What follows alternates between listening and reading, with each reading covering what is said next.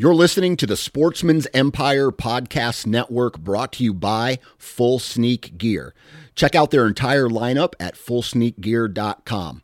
Also be sure to check out our entire stable of podcasts at sportsmansempire.com.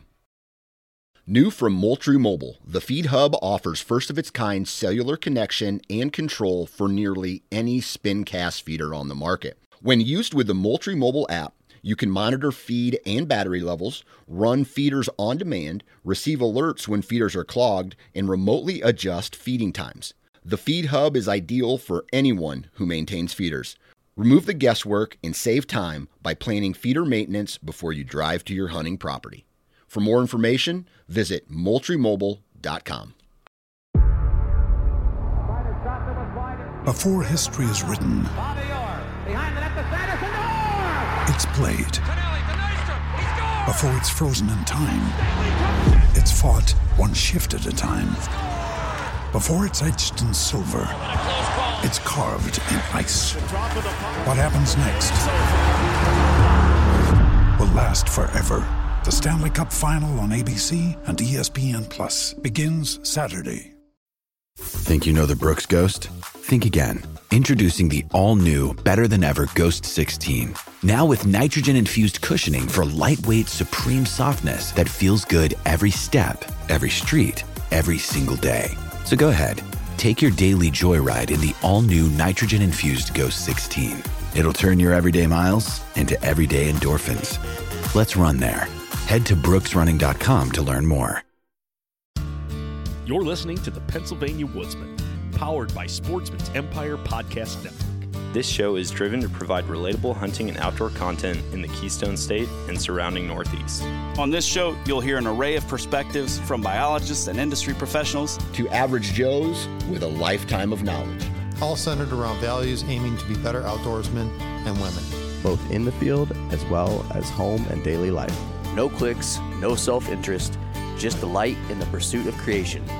And now, your host, The Pride of Pennsylvania, The man who shoots straight and won't steer you wrong, Johnny Appleseed himself, Mitchell Shirk. Mitchell Shirk. Mitchell Shirk. Mitchell Shirk. Thanks for tuning in to another episode, guys. I am coming off of my high here. I have, so if you listened to last week's episode, you know that I was headed down to do a hunt in New Jersey. And wrapping that hunt up, we had a successful hunt. I ended up killing my first bear with the bow, and I also killed a small buck with my bow. And I did it all on day 3. I did it out of the same tree in the same day.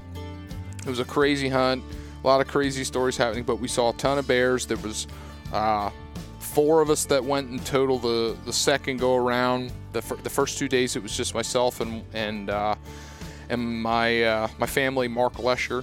And I'm not going to spoil it too much for you because I think I'm going to round the boys up and we're going to do a hunt recap and tell the whole story from the beginning to the end, how we came across the place that we hunted to harvesting 2 bear and a buck. Our buddy Jason Miller was able to connect on a bear with the muzzleloader, and pretty much everybody saw bear except one guy. And it was a dream come true. It was definitely the highlight of my hunting season for sure, and it just began. So I'm hoping to do some more hunting and get out here soon.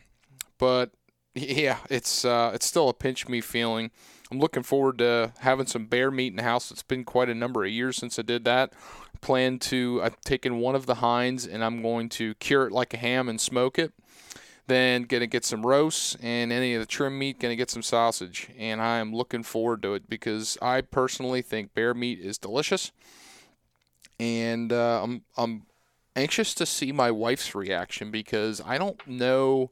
The last bear that I killed, I don't know if she tried any of it. In fact, I'm trying to think of how long ago it was since I killed the bear, and if I was even with my wife at the time. I'm sure I was, but time just jumbles together. But yeah, it was a great experience, and I tell you what, I'm still on a bear kick. I think I might take the muzzleloader out with the muzzleloader season in this week. And I'll definitely have bear on my mind when I'm going to be bow hunting, as it's open until, I believe, November 4th. So good luck to everybody out there chasing bear, chasing deer. Still don't have anything real exciting on the deer end of things. I did get pictures of a buck from last year. I believe he's a 3-year-old. He's a 9-pointer this year. I had pictures of him last year, and I found a shed this summer when I was scouting. Really nice buck. Not sure if it's a buck that I would want to shoot or not, but it was probably one of the nicer ones I've seen for a while, and that was kind of exciting. So again, I'm going off of some windows of when I think it's going to get good, and we're getting close to that. I think the last week in October, I think I have a window of when one deer that I would possibly shoot will show up, and then another deer is probably going to be in that second week in November time frame.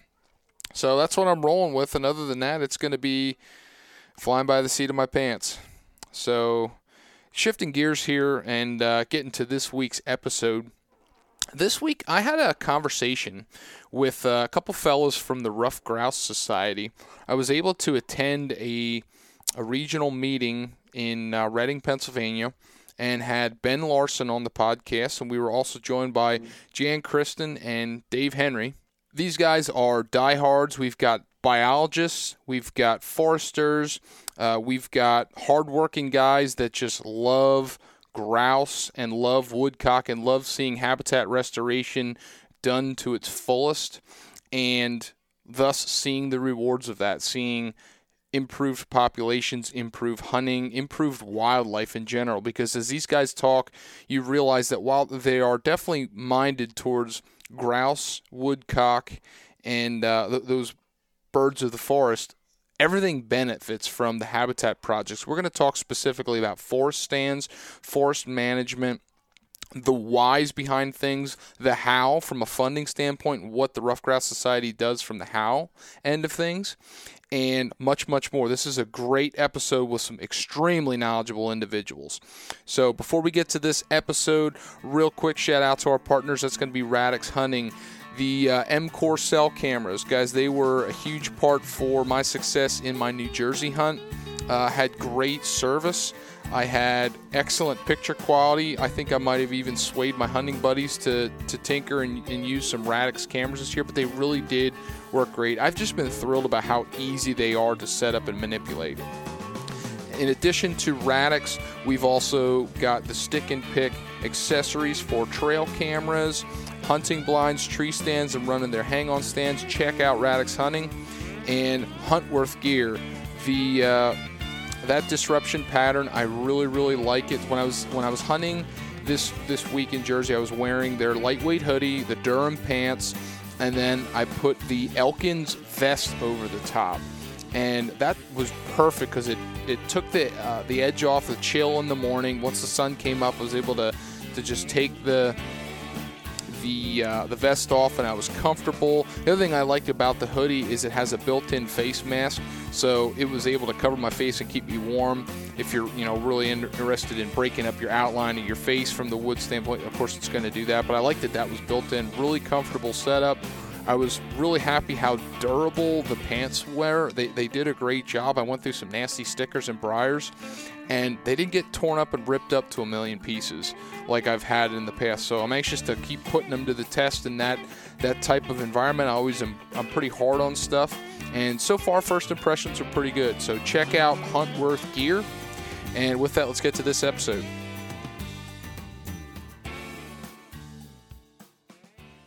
So this was an awesome opportunity. So I connected through social media, of all things. I curse social media all the time, but it was one opportunity here where we connected. I was put in contact with Ben, and it just so happened that within an hour driving distance from home, you guys are having a banquet. So thanks for sitting down. I'm sitting with guys from Rough Grouse Society. So this is pretty exciting. So thanks for hopping on the show. Thanks for having us. Thanks for having us. Yeah, absolutely. It's rare that I get to do a group podcast in person, so this is always fun. And I know we got an event tonight, so I don't want to cut anybody short on dinner or anything going on. We should be fine. So if you have to cut out, for sure, we can adjust from that. But I really wanted to just get an idea of what's happening in the Rough Grouse Society, what's happening from the habitat standpoint, what's happening. I have a background in biology. I'm very interested in habitat management restoration, and I just want to go around real quick and everybody introduce himself and tell them what hand you have in this. Ben, you want to start us? Sure. Thanks very much. Yeah, Ben Larson was hired 2.5 years ago to work with the Rough Grouse Society in the Mid-Atlantic region. Background is a forester.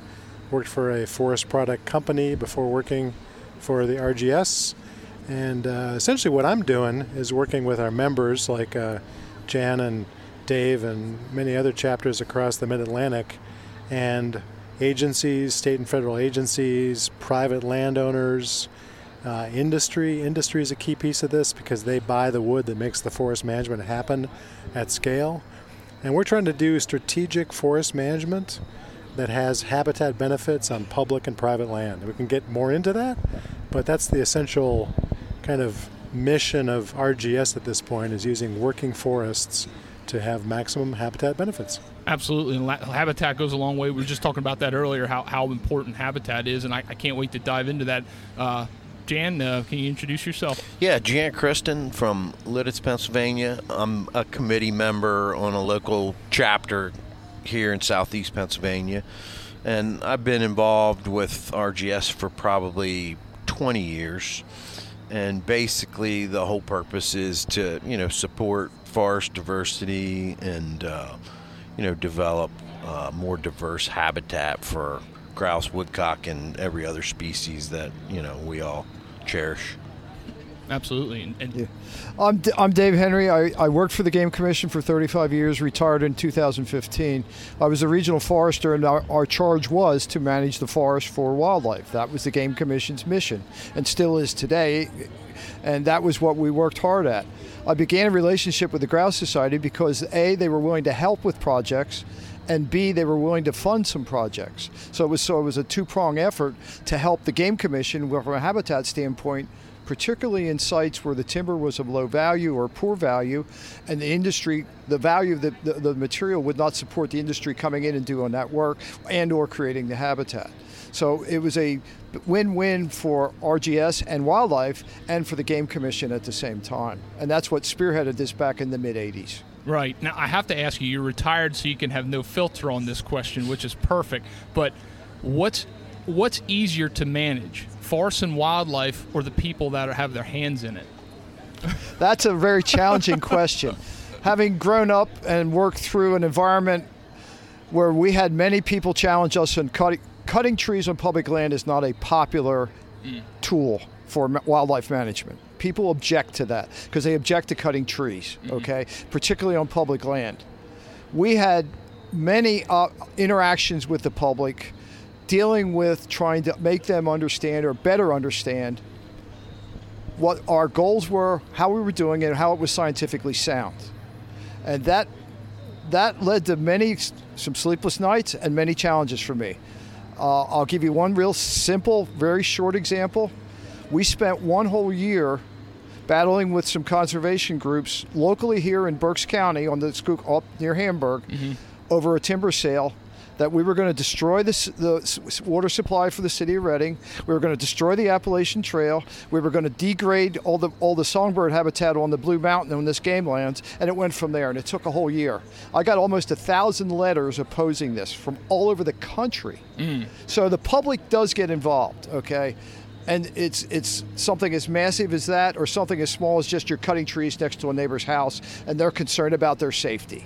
It runs the whole gamut. But the public definitely has a role in the management program. The question becomes, in my mind, to what degree does that role determine what happens or doesn't happen? Fortunately, in my career, we were never stopped from moving forward with the project. We had to make some deviations, we had to make some small changes, but at the end of the day, we were able to move the project forward, create the habitat work done, and go from there. Gotcha, that makes sense, and I'm sure you guys can echo that too. I mean, at the end of the day, whenever it comes to making advances anywhere in life, I mean, you could probably go down any rabbit hole with this, but education is the biggest thing, because there's a lot of people that have their hands in this with interest in the wildlife, interest in grouse, interest in this, but not understanding the biome itself, the ecology behind it, and that's where you guys come into a big aspect for that. Many years ago, a college pref, I went to Penn State a long, long time ago. Forestry is the most misunderstood science out there. That was a statement he made. And that's something that stuck with me. Because the public has one perception, just like fire is a management tool. They perceive the big fires in the west and northwest, okay? Using fire in Pennsylvania is a totally different option in a totally different environment with a totally different outcome. But some of the public doesn't understand that either. Right. Jan, you were telling me earlier that the Rough Grouse Society's come a long way in a long time, and you feel like really now you're starting to gain traction. And I want to dive into that a little bit more, because I don't quite understand everything behind that. So, I mean, if you guys all will, tell me a little bit about the grassroots of this organization and where we're going now in 2023 and goals. Yeah, well, it all starts from the top down, and everyone has a piece of the puzzle, but the direction that RGS is headed now from the top is to increase the scope and the scale. And it all starts, Ben Jones, the president of RGS, has a saying that I just love. You stop at any beautiful scenic overlook in Pennsylvania and look out across the mountains, and it's gorgeous. Unless you're a forester and a wildlife enthusiast. Exactly. Yep. And you look at it, and it's a sea of sameness. Mm-hmm. It's a biological desert in places. So RGS's main objective is to create forest diversity. That not only benefits grouse and woodcock, it benefits human beings. It benefits deer and bear and turkeys and songbirds and small game. So that's where the vision starts, and then the pieces have to be put into the puzzle. Ben Larson has a very big hand in the big picture. Mm-hmm. Locally, we have a big hand in the small picture. Our mission is to raise funds so that we can leverage those funds to add a piece of the puzzle to Ben's overall plan for Pennsylvania and dynamic forest blocks, and everything's working the way it's supposed to. The scale has ramped up immensely. The funding has ramped up immensely. So that's the part that I'm really, really enthused about. It's happening at the scale it needs to happen to affect huge amounts of habitat. And, sure. And that's really where we're at right now. So it's clicking on all cylinders. And the partners Ben's talking about, commercial markets. If there's money involved, habitat's going to get things created. Are going to happen. If there's money involved, things are going to happen. Things are going to happen. And now there's, groups that, we've been on the opposite side of the fences, Bird Conservancy and even Hawk Mountain has come around. National Wild Turkey Association. We're partnering with everyone because a great grouse management plan is a great management plan for, like I said, white-tailed deer, bear, turkey, songbirds. It benefits us all. So it's easy to be enthused about our mission. We don't need to build pens and grow birds. We need to create habitat, and nature takes over from there. And one of those projects is called the Kitty Titty Ridge, which runs from the Lehigh Valley all the way to the Susquehanna River along the Blue Mountain. If you traveled 78 or 81, you would see those things. And most of that land, not all of it, but most of that is game lands from the Susquehanna all the way over to Route 33 going north up from Allentown. And the game lands, that project is designed to get habitat along the whole ridge, not just a little spot here and a little spot there, but have habitat that's connected so wildlife can be connected and make use of those various activities that are happening there for wildlife. All right. Ben, I'm anxious to talk about the big scope because we've been flirting around that a little bit, and you've got a big role in this, and I want to dive into that a little bit. So, take it off from the beginning because I'm not sure how to start it other than that. Well, I'm very lucky because I joined RGS when RGS had already been part of an informal but very effective partnership called the Dynamic Forest Partnership. Okay. Formed primarily with the Game Commission, as Dave was talking about, American Bird Conservancy, as Jan mentioned, Indiana University of Pennsylvania, Jeff Larkin at both ABC and IUP, as well as now the National Wild Turkey Federation, Audubon Mid-Atlantic, and many other partners. The neat thing about this collaboration is that we don't have a lot of meetings. We don't have a lot of, don't even have a website. But for about the last 7 years, these partners, nonprofit organizations, the Game Commission, some state forests, even some state parks here in Pennsylvania, have restored over 300,000 acres of habitat for golden-winged warblers, ruffed grouse, woodcock, cerulean warblers. As Jan was mentioning, it goes far beyond woodcock and grouse, which are our namesake wildlife. But this is really about forest diversity, and the Dynamic Forest Partnership here in Pennsylvania is making it happen through these very effective partnerships between nonprofit organizations. Even some private landowners are now getting some funding to do some good forest management.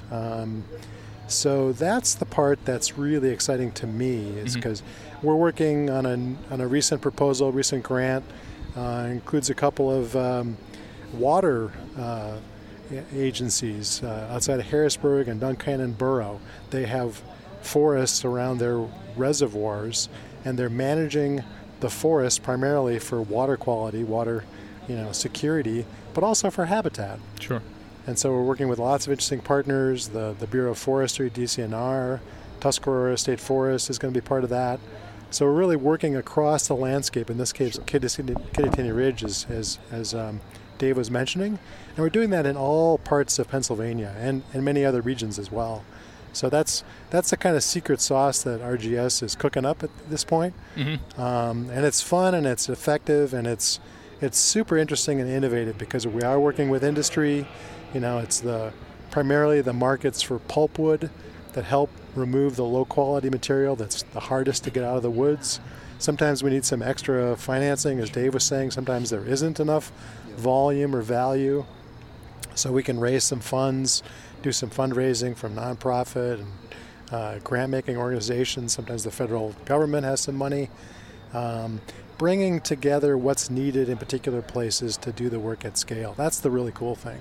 Well, and I want to bring that whole part of the conversation into full circuit and kind of understand the beginning to end how we make that work. But let's just start off with the habitat first of all, because as Jan had made mention, we've been flirting around this all. Like we have a lot of closed canopy forests. We have a lot of the same age forests across the state. I mean, we got two different forest types, and we got your oak hickories, beech birch maples, and stuff like that. But even so, a lot of it is cut at the same age. And you talked about early succession, but I mean, let's dive into that. Like, what's the goal when you talk about early succession? I mean, we talking about a certain age of cut and how we rotating that? Like, what does that look like from just the ultimate end goal for woodcock and ruffed grouse? To put a great definition on early successional habitat, and Dave has a lot more knowledge on the tools and stuff like that, but to wrap this up with, right now with closed canopy forest, and don't get us wrong, we need closed canopy forest. There needs to be diversity of forest, but all that energy is 50 feet in the air. Early successional habitat is energy on the ground. Sun's the only source of energy that we have.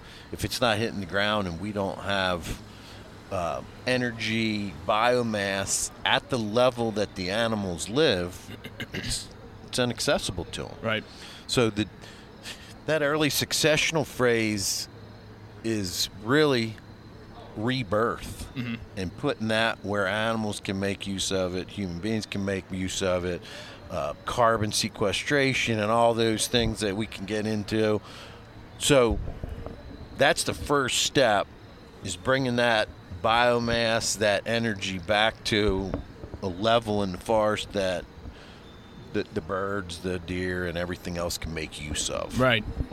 Taking that one step further, if you think back about the history of Pennsylvania, between about 1880 and about the start of the First World War, which was 1915, Pennsylvania was clear-cut completely. Right. There was very little that was not harvested.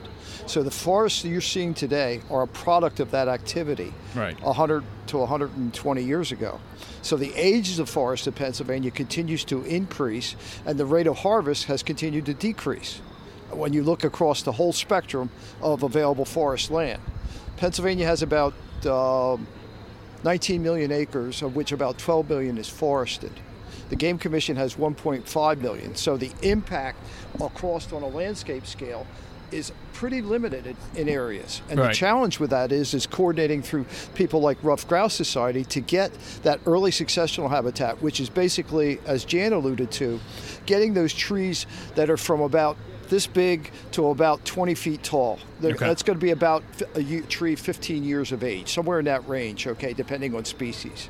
And the result of that is all the wildlife that utilizes that for ground nesting, songbirds, etc., browse for deer, anything you can imagine that wildlife will utilize, that needs to be maintained across the landscape in order for that wildlife to be maintained. If you cut one time and you don't continue that habitat program, you're going to reach a point where that wildlife isn't going to have what it needs. It's either going to have to move or it's not going to survive.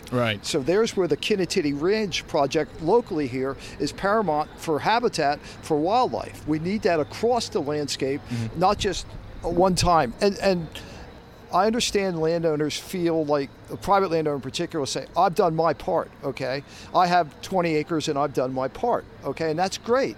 But if there's nothing around that 20 acres, over time, that part isn't going to be anything. And that's the challenge where RGS has stepped up to the table many times when I was working to help us get some of those things happening in areas where we couldn't pull that trigger and make it happen. Right, you're talking about making sure that we've got more uniform dispersion of populations. Absolutely. Because when you've got an island of an oasis of habitat, it's going to deplete resources in a very quick speed, especially with the four-legged deer that we've got around. I mean, they quickly decimate that, and that's why we've got so many places in our forest where, we have early succession, but it's the browse line's so bad, and then what fills in? Invasive species. And I want you guys to elaborate on that. But you keep bringing up this one specific project, Kinnatitty Ridge. I don't know, Ben, if you want to expound a little bit on it? Sure. So this is a really cool for me because it shows how the different kinds of partners can really be part of a larger landscape scale impact. We're here tonight at the banquet for the South Mountain and the Charles Bechtel chapters, Rough Grouse Society, raising money through raffles, donations, and that money is going to be used for habitat here locally, but also it's going to be used strategically. And so with the Game Commission, the chapters are going to figure out where does it actually make sense for volunteers to do some work? Where does it make sense for the chapters to put some money into, rebuild a road, extend a road so there can be some forest management happen that wouldn't otherwise happen? And then what I do for my part is work with external funders, other partners, and augment that local kind of strategic volunteer, chapter scale with some larger sources of funding, some external partners. And so the way I think about it is extending the mosaic. So if you've got a young stand that's in good condition, we need to manage around that. So there's what we call a shifting mosaic. So you have a good stand coming into good conditions, 10, 20 years old, but then that's going to grow older and grow out of that prime habitat condition. So you need management lined up to happen around it, really over the decades. Because we need to move from this closed canopy, single age, sort of monolithic habitat condition that Jan and Dave were talking about to a condition where we have much more diversity. We need open canopy forests. Oak in particular needs to get some light on the ground to get those seedlings going. We need more young forests. We need more old forests that have better habitat quality. Old forests actually do have a lot of habitat value. It's just that we don't actually have many old forests that are in good condition. Right. So it's really the full spectrum of forest types and ages, and the cool thing about what RGS is doing is putting together the pieces for the forestry to happen, to get the ecological restoration going at scale, benefit lots of different kind of species, and do it in strategic places and with lots of different partners. So, and the Kittatinny Ridge is a great example of that. There's a lot of external funding. National Fish and Wildlife Foundation in particular is helping to fund some work we're doing on the Kittatinny Ridge now, and in many other places in Pennsylvania. So they're funding. The Mellon Foundation has been really integral, helping with a lot of this as well. And U.S. Forest Service is, I think, going to be helping us with some work with the Bureau of Forestry and the DCNR here in Pennsylvania.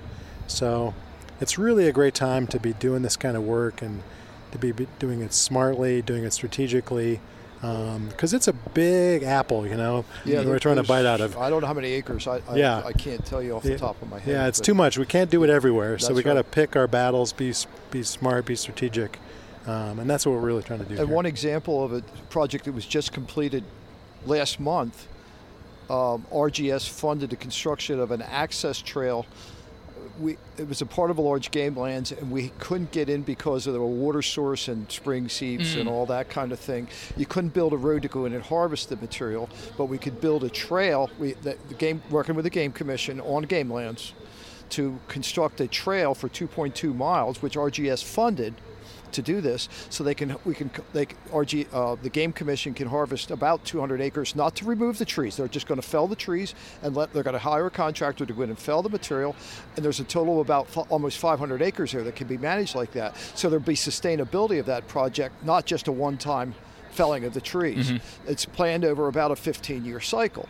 Because when you get about half a mile north of there, then we can do commercial. They're doing commercial management. So, but this was a large acre, 500 acres. It was untouchable prior to this trail. Right. If you're looking to simplify your food plot system while enhancing the quality of your soil, you need to check out Vitalize Seed Company. Vitalize provides top quality seed blends designed to fit into their 1-2 planting system. This system has been designed to allow highly diverse plant species to grow synergistically, optimizing nutrient uptake and cycling the way God intended. Reduce your inputs, build your soil, and maximize the quality tonnage for the wildlife in your area. Find out more about this system and get your seed at vitalizeseed.com, and be sure to check them out on Instagram and Facebook. Now, explain to me, and the listeners for that matter, how do you approach or target the type of cutting that's needed in a forest? So, I mean, there's different types of cuts, and I don't know the ins and outs of what they are and what they mean. But, I mean, in my mind, when I think of closed canopy forest, I think make sunlight. I mean, that's all I think is cut a lot. But, I mean, there's other ways. So how are you attacking that? And I'm kind of curious then, what's some of the species that you're really trying to promote in that cases? Okay, you want to answer a bit? Yeah, I'll take a cut, and then you answer it. Sure. Well, take oaks for example. Oaks are a little tricky from a silvicultural, from a forestry point of view, because you need to get some sunlight on the ground. So when the acorn germinates and grows a seedling, that seedling can get established. If you cut an oak forest without having that so-called advanced regeneration, those young seedlings, you may wind up with something else. Right. So often with an oak forest, and there are a lot of different kinds of oak forests, but in general terms, you often need to open up the forest, the canopy a little bit. Hopefully you got some acorns, you got some young seedlings already established. You give them some time, they get established better, and then you can go back with subsequent management. Maybe you have some invasives you got to take care of. Maybe there's some ferns. It's often a multi-year, multi-step process. It's a lot more sort of like gardening than just sort of logging. Right. It's a long-term relationship with particular stands, and that's why foresters and biologists are so critical in these projects. But so you got to open up the stand, open up the canopy, get some light on the ground, as Jan was talking about, get those seedlings going, and then you can open up the canopy more, or even take off the canopy and so-called regeneration harvest. That's the sort of general process with oak silviculture. There's a lot of nuances and complications and many complications. Many complications. Yes, and unfortunately, it all starts with an acorn. We need an acorn crop. Right. Okay, if we don't get a good acorn crop for a number of years, and wildlife, as you know, consumes many acorns. Sure. There used to be a statistic. I don't know if it's still valid. Out of every 100 acorns that was produced, 5 to 10 actually get a chance to germinate and start to grow. So when you start to think if that's still true, and that was a statistic from years ago from Ohio. I don't know. But anyway, my point of it is you need a good acorn crop to get an oak tree. Right. You don't have an acorn crop for 5 years, chances of establishing and managing that site are virtually zero. You're not going to harvest something that's not silviculturally sound. Silviculture is the art and science of growing trees, okay, whatever the species be and whatever it be. When I worked, we used what was called oak silva, which is from up on the Allegheny. And it was a guiding tool. It wasn't the be-all to end-all, but it was a tool to help you make decisions based on that, plus your experience over the last 20 years on adjacent sites, or what worked or what didn't work, or approaches you tried with fire or with invasive species, and all those. And then the unknown was always the white-tailed deer. You do everything, and it seems like it's all dovetailing together, and you're thinking, man, and this is about a 20-year process. So that's how we viewed it. It's about a 20-year process to start with an overstory that's closed to a young forest that's been regenerated with a fair portion of oak. And then you interject higher deer numbers at year 3, 4, 5, 6, as the seedlings are this tall and trying to grow, then we're back almost to square one. So part of the overall management, as Ben alluded to, you have good plans, but the plans for us tend to go awry. We were on game lands. We did not have deer management assistance program. That's since come into as a tool this year for the first time. Prior to that, we just tried to direct hunters to locations to harvest additional deer. And we didn't want the forest barren of deer. We just didn't want a deer behind every other tree. And some game lands over the years had those kind of conditions. And some do to this very day. Yes, and some people are unwilling to harvest antlerless animals. Some people are willing to walk more than a half a mile. Some people want every road open so they can drive to wherever. All that was part of those nuances of trying to manage a stand or stands or a site that complicated our ability to put a young forest on the ground. And it goes back to people management, which is why I asked you that question in the first place. And to back up to your original question, how do we make those decisions? These guys, professionals, foresters, biologists, we don't make the decisions. Right. We go to the professionals and take their advice and let foresters manage the forest, and biologists talk with the foresters on how to create the habitat we're looking for. So it's all driven by professionals. We don't go out there and say, oh, we're going to create grouse habitat. It's, the Forest Bureau, the Game Commission, biologists. So it always falls back on professionals. This is all scientific, professionally driven. Sure. So from a cutting standpoint, we talked about oak regeneration, but there's so much more to the whole the whole picture. Exactly, and that there's a grassland component, there's a shrub component, there's a deciduous forest component. There's so many different components to that, and I'll be frank, I really don't know the daily scope of grouse and woodcock and the species specific that they need in order to thrive from a food. I mean, I understand that cover and thick. I mean, I used to think when I was bear hunting, everything that I went through from a bear hunting standpoint was fantastic grouse cover because I used to flush grouse in it. It was thick laurel and rhododendron, but there's so much more to that. So just walk us through some of that other species regeneration that we're really trying to accomplish with some of these cuts and anything else. Outside of the oak, I mean, in southeastern Pennsylvania, we have a lot of tulip poplar. Okay, that was the next most dominant species. And we'd gotten to the point, and it was a long learning curve, don't get me wrong. This wasn't something we learned overnight. But we had gotten it down to the point that in most tulip stands, we were able to successfully regenerate them in 5 to 7 years when we were ready through a simple process of what's called a two-stage shelter wood. You interject some sunlight, control the vegetation on the ground. Tulip produces tremendous amounts of seed every year. Now, not all of it's viable, but it produces a lot of seed. And as that gets established and grows, it grows at 2 times, 3 times the rate of an oak seedling. I don't, at least, okay. A 2-year-old tulip seedling will be 2 to 3 feet tall. A 2-year oak seedling is going to be about 6 inches. I just know I have to loosen the straps on my tree stands a lot quicker if it's on a poplar. Yeah, sure. yes. Okay. And my point is, in those sites where we had tulip, we were able to manage that and produce habitat in a relatively short and very successful time period. Okay. To the point that it almost became, I hate to use the word easy, but it became pretty dependable. Right. Maybe that's a better word, dependable, that we could do that. When we got outside of those tulip stands, which are primarily south sloping, moisture, Yep. Some moisture, little bit of moisture in the ground, or on the north side, a little bit of tulip where there was a little moisture in the north side, down low on the toe slope, things like that. We could manage those pretty successfully. When you got into that in-between site between the good growing site and the top of the mountain, those were more of a challenge, because there's where you had laurel and you had other things, and there's where the deer were the biggest factor. And everything else wants to grow on the real good sites, but not on the poor sites. So there's where the deer became the biggest factor for us, particularly on the Blue Mountain, that Kittatinny Ridge. We had some failures. There's no doubt about it. We had some failures up there in the Blue Mountain. Okay. Failures are your best experiences for learning. Yeah. The deer got ahead of it. And we were not, at that point, able to fence. We were not allowed to use deer fencing until year 2000. That was the first year we were allowed to put fencing up.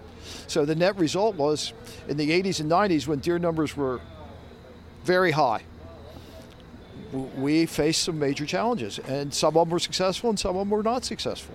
Meaning we got something growing, but we certainly didn't get what our target species was and the stem density that we were looking for.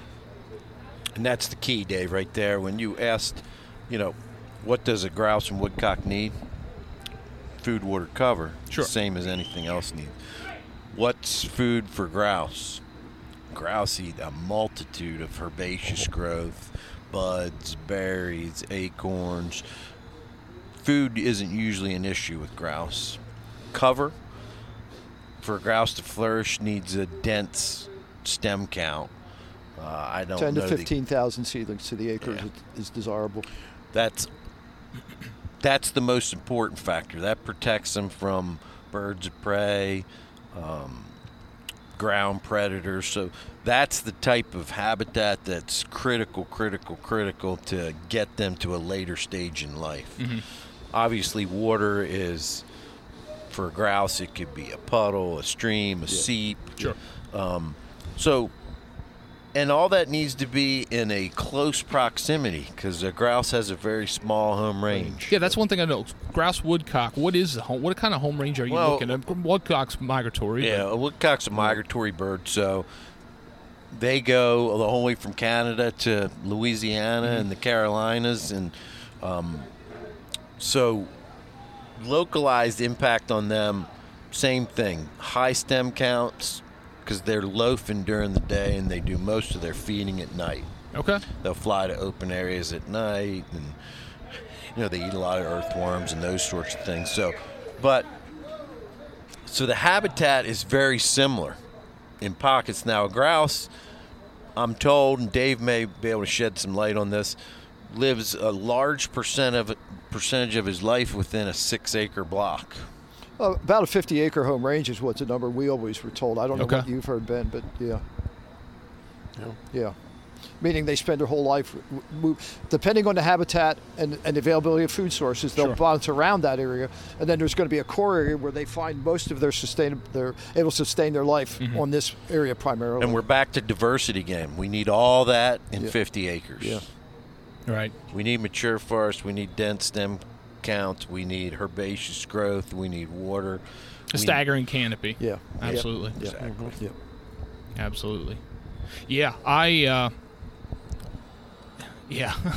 The one thing that rings in my ears all the time, and it kind of goes back to the deer conversation. I'm too young. I'm too far gone to know the history of how hunting was, but I've heard stories of generations ahead of me talking about how great the deer hunting was, how great the populations were, and why can't we sustain that, and understanding or how to explain a boom bust carrying capacity, what's going on, is really, really difficult.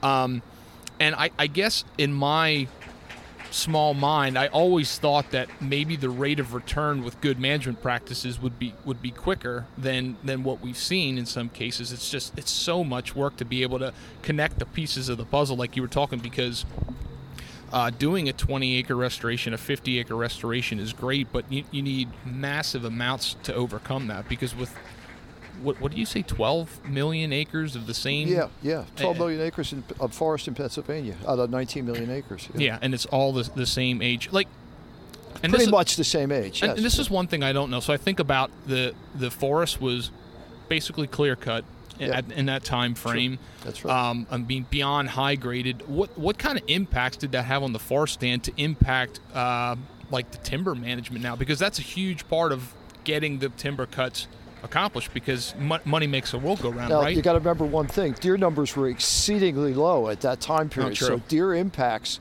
did not become a problem.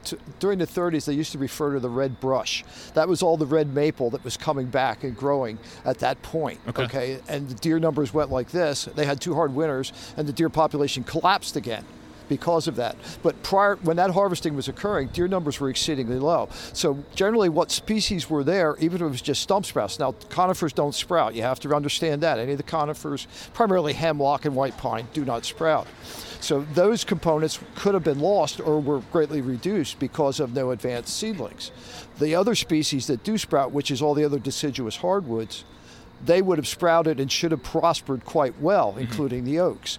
American chestnut, which was another dominant species on the landscape, got removed by the chestnut blight starting in 1906. So that changed the dynamics of the forest and the food resource of the forest at the same time. Today, the American chestnut barely exists in most locations. I find 1 or 2 a year. Yes, that's correct. Okay, and it would have been about 30% of the trees in the forest prior to the blight, the impacts of the blight.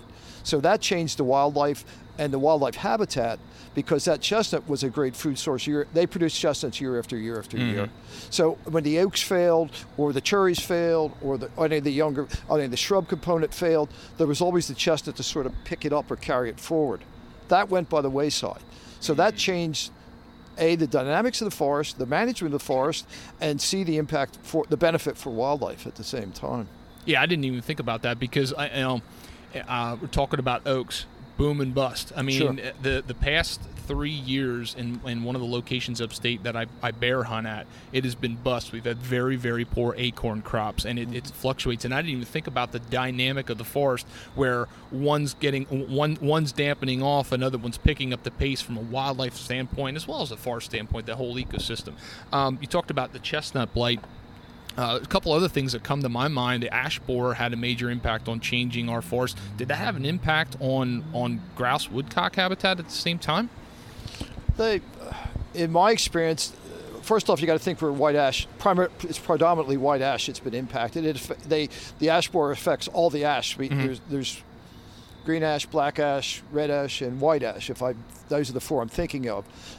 White ash is the most prevalent. It's generally a moist site, stream bottom, rich fertile sites, not on an upland site at all. So the benefit for wildlife, and it produces seed, and I'm sure squirrels will eat it. I'm assuming any small rodent would utilize it. As far as deer or bear or grouse, turkeys, woodcock, I don't see much there from a food source loss.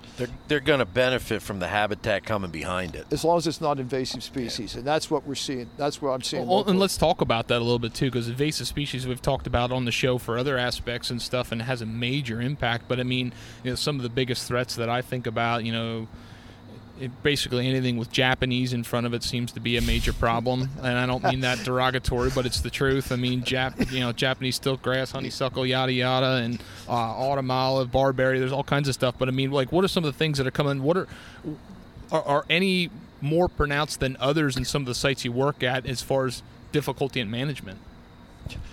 Go ahead, Ben. You can deal with that one. Well, yeah. I mean, there's all kinds of, like you said, you ran through the list, and there are others. I mean, what it does is it makes it harder, especially for private landowners that don't have a budget to spray. May not have a forester that helps them figure out when to spray. So definitely agencies have a hard time. But I've been thinking a lot about how hard it is for private, family forest owners to deal with invasives. Luckily, we've been getting some money from National Fish and Wildlife Foundation and some other sources to help private forest owners do some good management, including spraying some invasives. But yeah, it's a real challenge. It's adding to the complexity of forest management for sure. Absolutely. So when it comes to management, like anytime I get rid of something, you need something to replace it. And I've had that in my own struggles where I'll try to get rid of, I'm just going to throw one out, stiltgrass. Japanese stiltgrass is a big problem. But I've had the problem where it's coming back and it's not getting replaced. And like I'm sure there's plenty of examples of why that would be, but I struggle to know like what the right steps are in some cases when it comes to removal. Like it's because it's not as easy as removing it and we're done, right? No. Unfortunately, no. Far from it. Yeah. Think of it this way. Most invasive species, they germinate earlier than native species, so they get a jump on the growing season when we start to green up in the spring. Right. When they're producing their seed, they're very prolific seed producers. And what they've learned with stiltgrass in particular is the seed is viable for up to about 5 years in the leaf litter. You have a seed bank. If you think of where the leaves fall and everything that falls into that top, we'll say 3/4 of an inch. In there is all kinds of seeds. Some of them are going to germinate, some of them aren't. If most of those are invasive species, they're going to get a jump on anything else that germinates, and there's enough seed there that they're going to overwhelm or outcompete other species, desirable species, particularly native species. Right. For example, an acorn or a tulip poplar, red maple, birch, a beech, whatever, okay, those kind of things. The invasive species issue, when I was working and continues to be, was a challenging issue because funding was critical on public land. And how much of it is a timing aspect as well from the management side of things, as far as from my standpoint, we timed it that we had a sale planned and marked and ready to be sold before we wanted to treat the site with any kind of a herbicide. Okay. So we had a small window of generally, depending on which herbicides were used and how successful they were, 3 to 5 years. We had a window that we could try to capture that was establishment of that advanced regeneration, as Ben alluded to. Those young seedlings that are there, and we're trying to grow them through the process. So the timing was critical, the funding was critical. Some years we had a lot of funding, some years we didn't have much funding. That was the ebb and flow of the public working for a public agency. Let's talk about management tools. We talked a lot about cutting, but we mentioned fire a little bit. I had John Wakefield on the podcast a number of years ago talking about fire and management and everything else. And a lot of that comes down to, again, manpower and getting the right burn days, because there's only a few amount of burn days throughout the year. Yep. That's controversial too, though. I mean, there's so many people that want to say bad things about fire just because of the timing, whether it's in spring gobbler or nesting or something along those lines. Those. Yep. Heard those.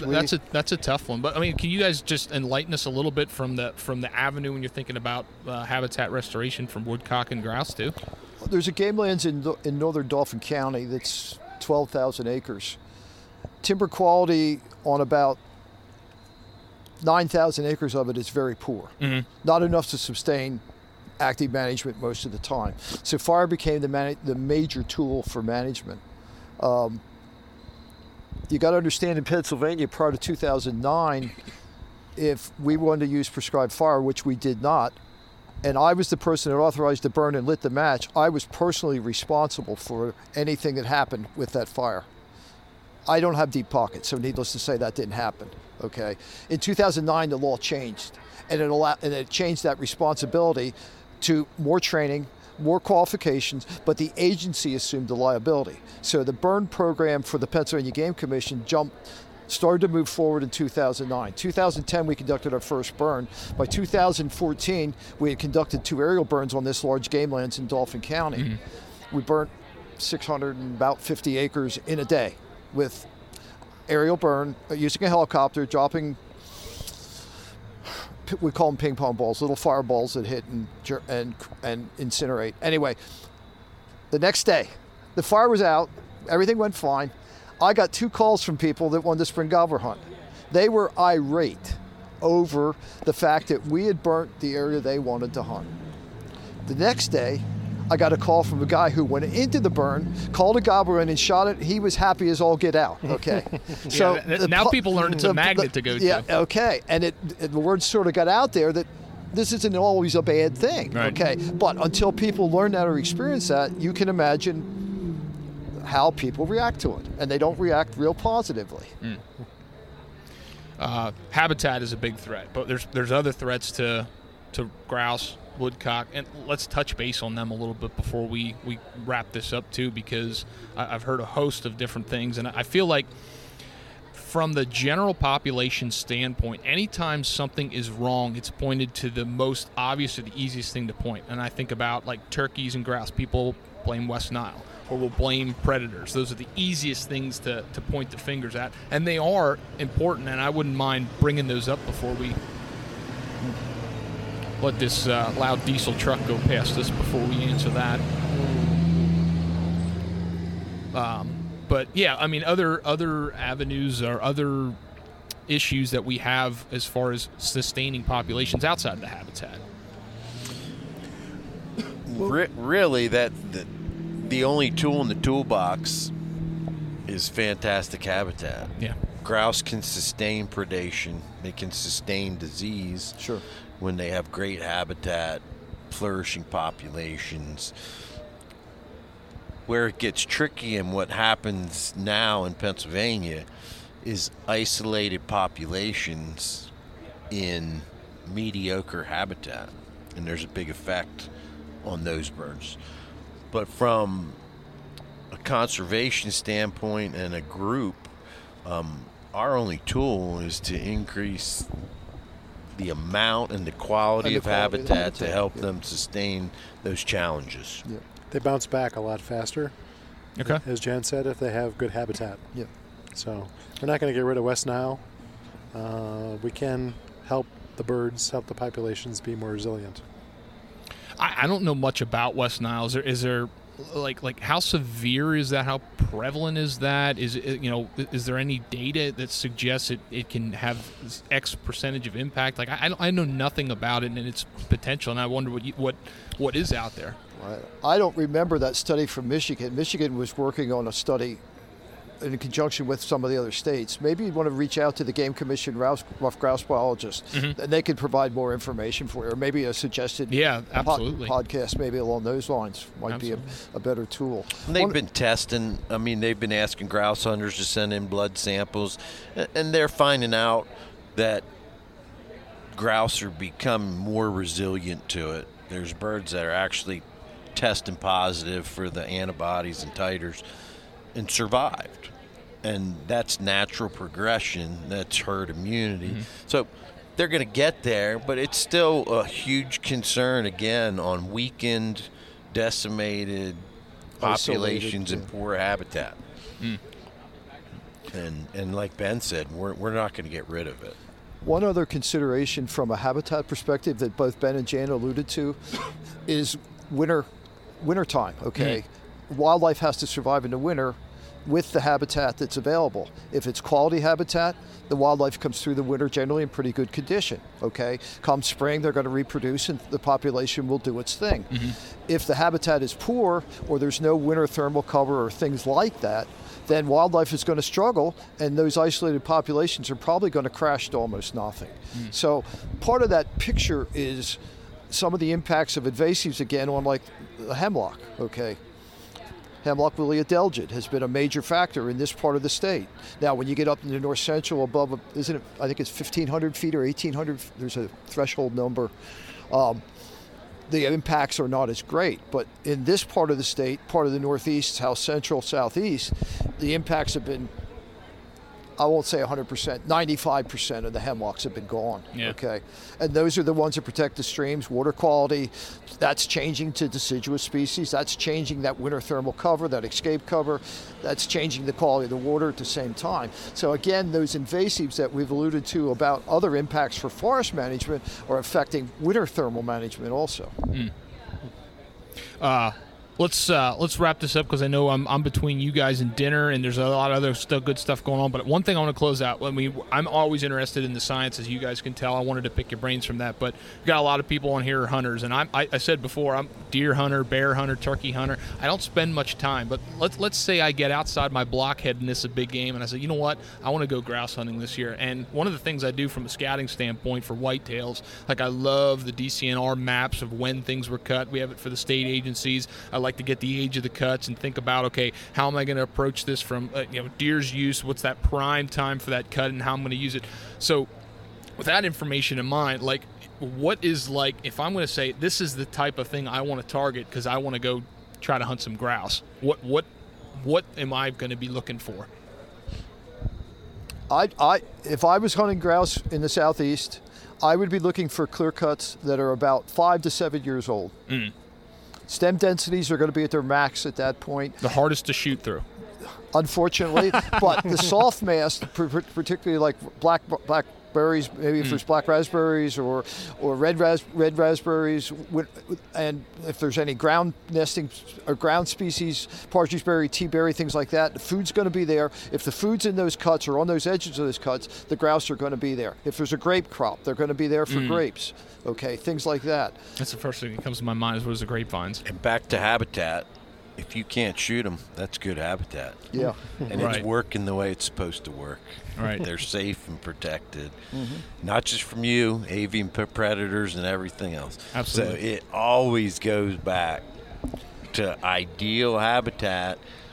We can send 100 hunters through there. They're not going to get them. Very few of them. If you go in, one of the things the Game Commission is doing this year for the first time, at this banquet, there's a map for everybody. They're going to highlight a habitat project each and every year at the grouse banquet. Okay, and they're going to speak a little bit. One of the foresters is going to talk a little bit about what it is. And if you look at the map, it's to give people an insight of what's happening on game lands. And here's a spot to consider hunting. And it's a little bit of a hook to get people to come to an RGS banquet at the same time. Right. Yeah. There's always got to be a piece of cake for somebody at the end of it, I guess. Sure. So, guys, thank you so much for doing this. Anything you want to leave us with, things like goals, things you're going in the next few weeks, months, years? The one thing I want to leave you with, roughgrousesociety.org. Is that our website? Thank you very much. Good idea. roughgrousesociety.org. All the information on what's going on, is on there. There's news and press releases. There's an RGS store. You can get garb. There's blogs on there. There's habitat things that you're asking about. Events of what's happening. Absolutely. So, I would encourage everyone, roughgrousesociety.org. You can get a whole lot of information there. And what's the best way to get involved? Join, become a member of a chapter. Yeah. I just joined tonight. Yep. Awesome. Thank you very much. Great. Good deal. Thank you very much, gentlemen, for coming on. This is a great conversation. I hope this gets people excited and thinking about early succession habitats, because it's the stuff I know most hunters it bores, but I love it. This is fun. Thanks for having us. It's the least desirable to hunt. Yep. Thank you.